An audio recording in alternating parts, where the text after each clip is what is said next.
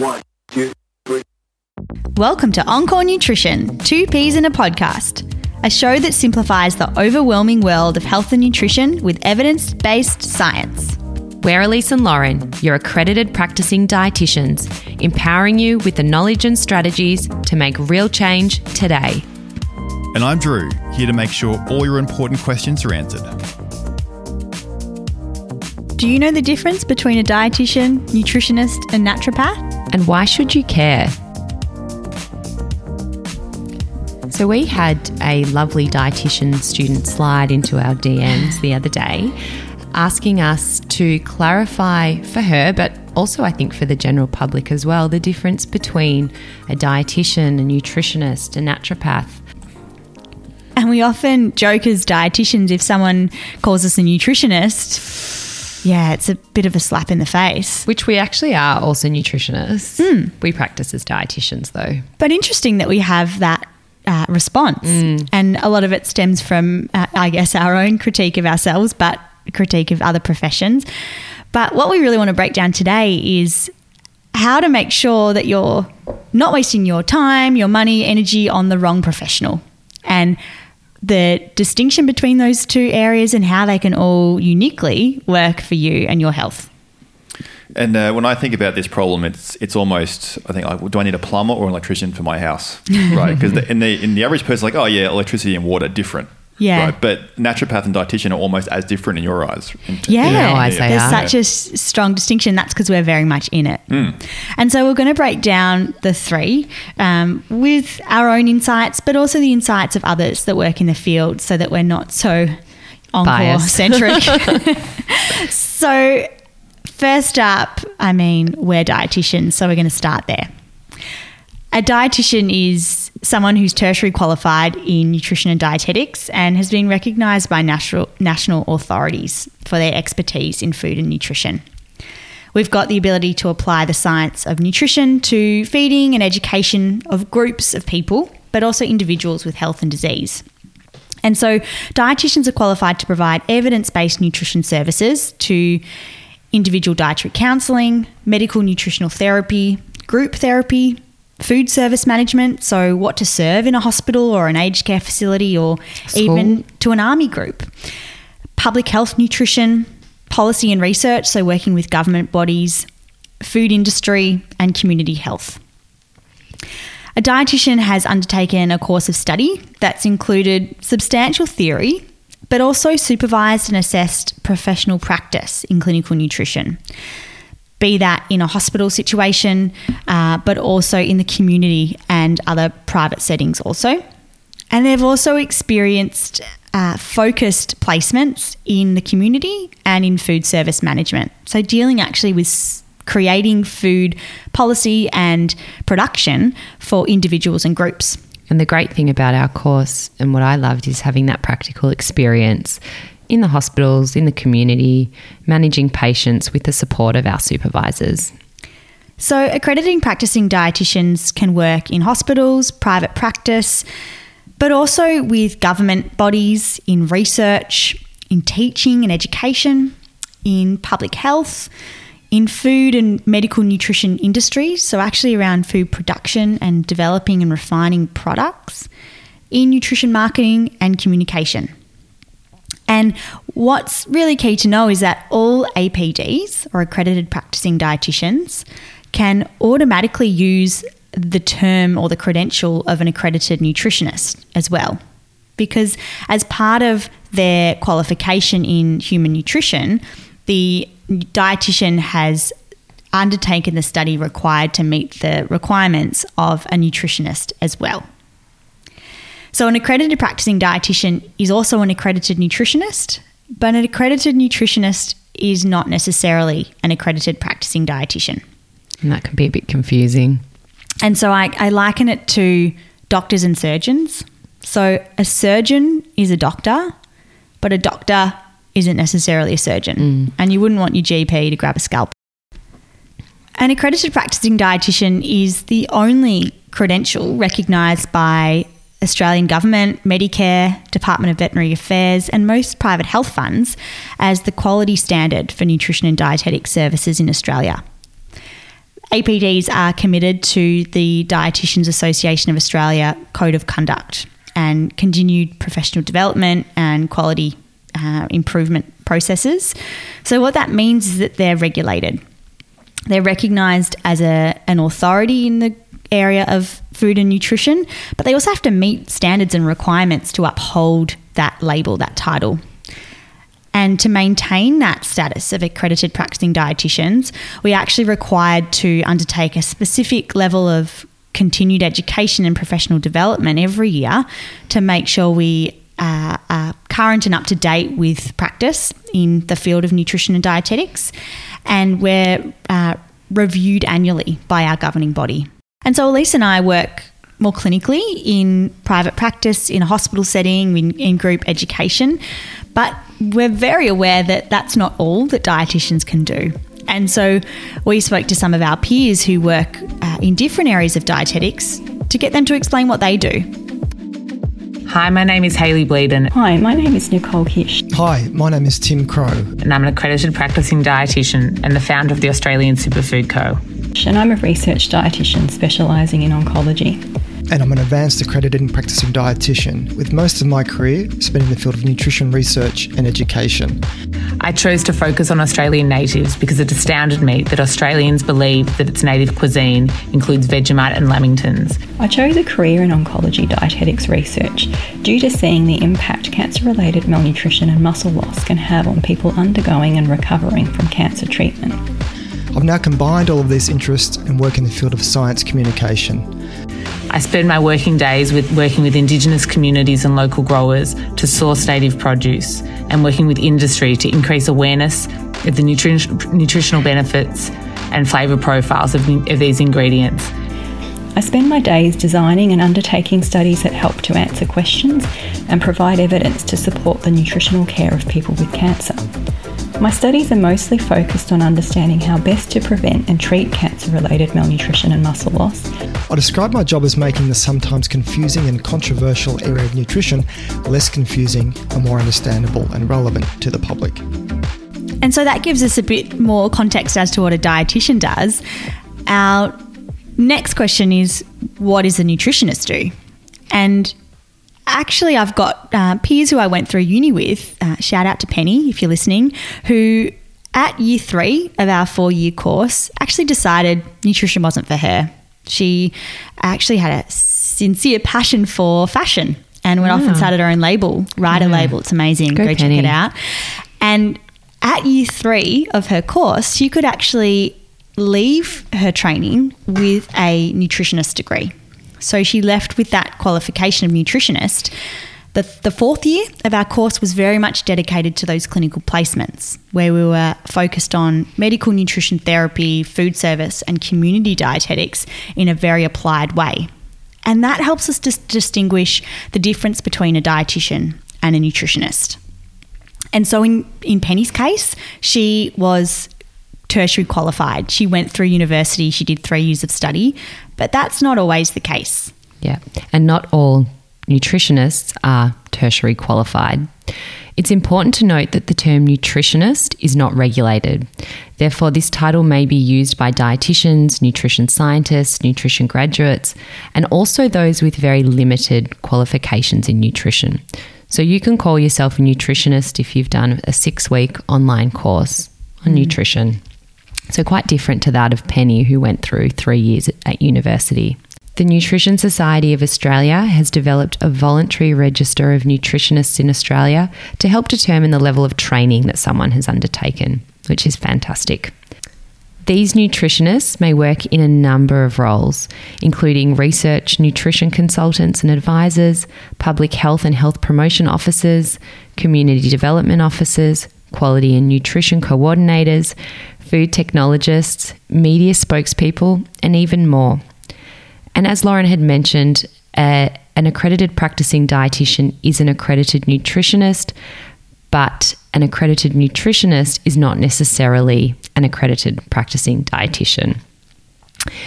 Any responsible nutritionist will not be allowed to provide individualised dietary advice for any underlying medical conditions. So, for example, diabetes, high cholesterol, IBS or cancer. And that's interesting because some of our peers who are nutritionists who do consult, they've got it really clearly labelled in their website and their booking systems that if you are hoping to see me for advice regarding your medical condition, I'm actually not allowed to help you. Yeah. I can help you in general health and well-being, but if it's related to a specific condition, it's outside of my scope. Yeah, which is great that they're being open and honest about that and transparent. There's currently no Medicare health fund rebates for clients of nutritionists, and there's only limited private health insurance fund rebates for nutritionists with some funds. So Nutrition Australia recognises that a variety of different levels of training and qualifications can lead to an individual calling themselves a nutrition professional. And this is because in Australia, professional nutrition practice is not regulated by the government, and there is no legal protection over the term nutritionist and dietitian. Anyone can call themselves a nutritionist or dietitian, no matter their level of training. And this situation opens up the possibility for misinformation to the public, which can be really risky. So when seeking the advice of a nutrition professional, it is therefore important to ensure that you consult with someone who has a credential which is provided and governed by either the Dietitians Association of Australia, so the DAA, or the Nutritionist Society of Australia, the NSA. And this is also really important to be aware, particularly given our question came from a student, is if you are looking to undertake a study or a course in nutrition and dietetics, you want to know if your course is actually going to lead you to be an accredited practicing dietitian. Is it something that's been credentialed by the DAA or by the Nutrition Society of Australia? Important to know before you enrol in your course as well. And so we spoke to some of our nutritionist colleagues and got some of their insights into what their work is in the field of nutrition. Hi, my name is Julia and I'm a nutritionist.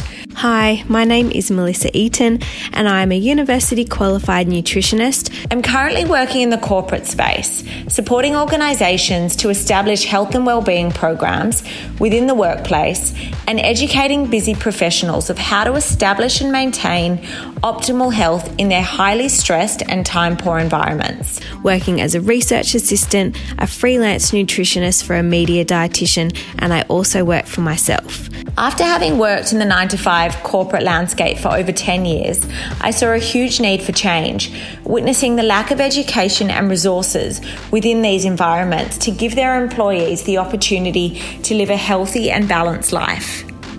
Every working day looks different for me, and they're mostly spent working alongside academics, dietitians, individuals and fellow students in the areas of research, mental health, all things nutrition and health behaviour change, and at the moment, clinical placement in New South Wales hospitals.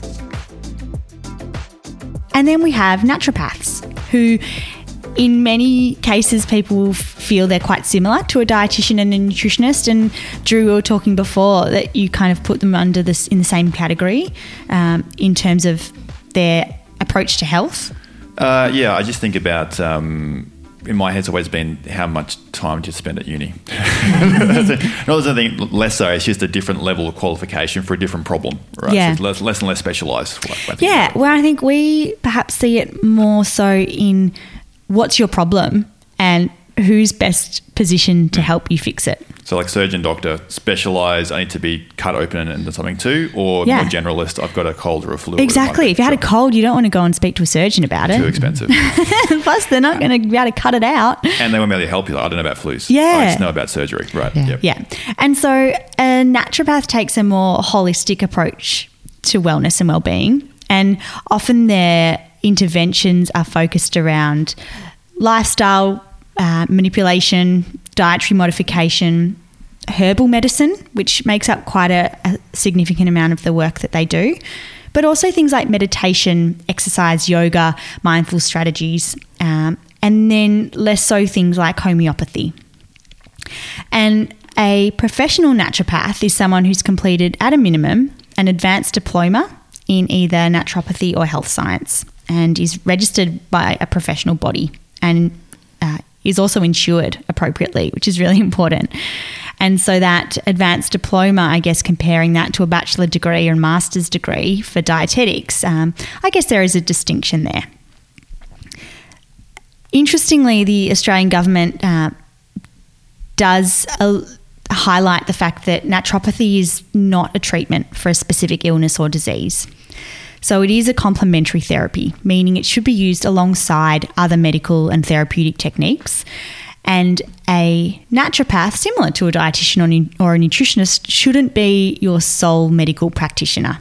And where a team. Yeah, where I think a dietitian wouldn't declare that they were going to be able to manage your cold, your surgery needs. Often a naturopath who provides a holistic approach might be positioned in a place that you feel as though they could holistically manage your health, but it shouldn't be seen that way. One thing that's really important is that regulation when it comes to naturopathy is self-regulation only, so it's voluntary and it's not governed. Which is a worry. Yeah, it can make it really challenging, but also really hard for that reputation because there are naturopaths who are qualified, who are regulated, insured, governed. Do everything properly. Yeah, and then there are those that perhaps don't. And so when seeking the support of a naturopath, we highly encourage you to seek someone who is regulated and follows the code of conduct of their regulatory body.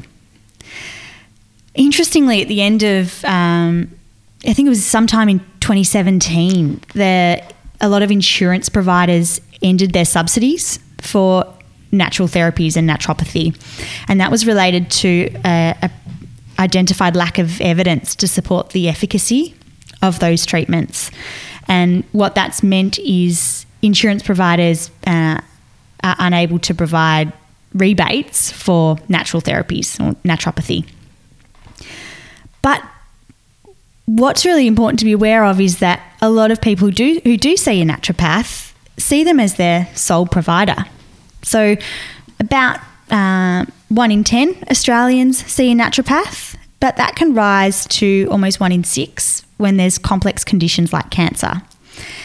And about 1/3 to a half of the patients who see a naturopath use them as their primary care providers. So they see them as that sole practitioner or central practitioner to manage their health, where perhaps that's not the position they should be in. It's a complementary therapy, not a alternate therapy. Shouldn't be used alone or in isolation. Should be used in conjunction with other medical treatments or conventional therapies. And I think it shows the way that our society is headed in how common it is for people to actually seek support from a naturopath, whereas I think 10 years ago we wouldn't have seen those high statistics. And look, there's been lots of reviews in natural therapy management and what areas of care actually have efficacy and evidence to support them. And there's not been a huge amount of studies to explore the impact of naturopathy.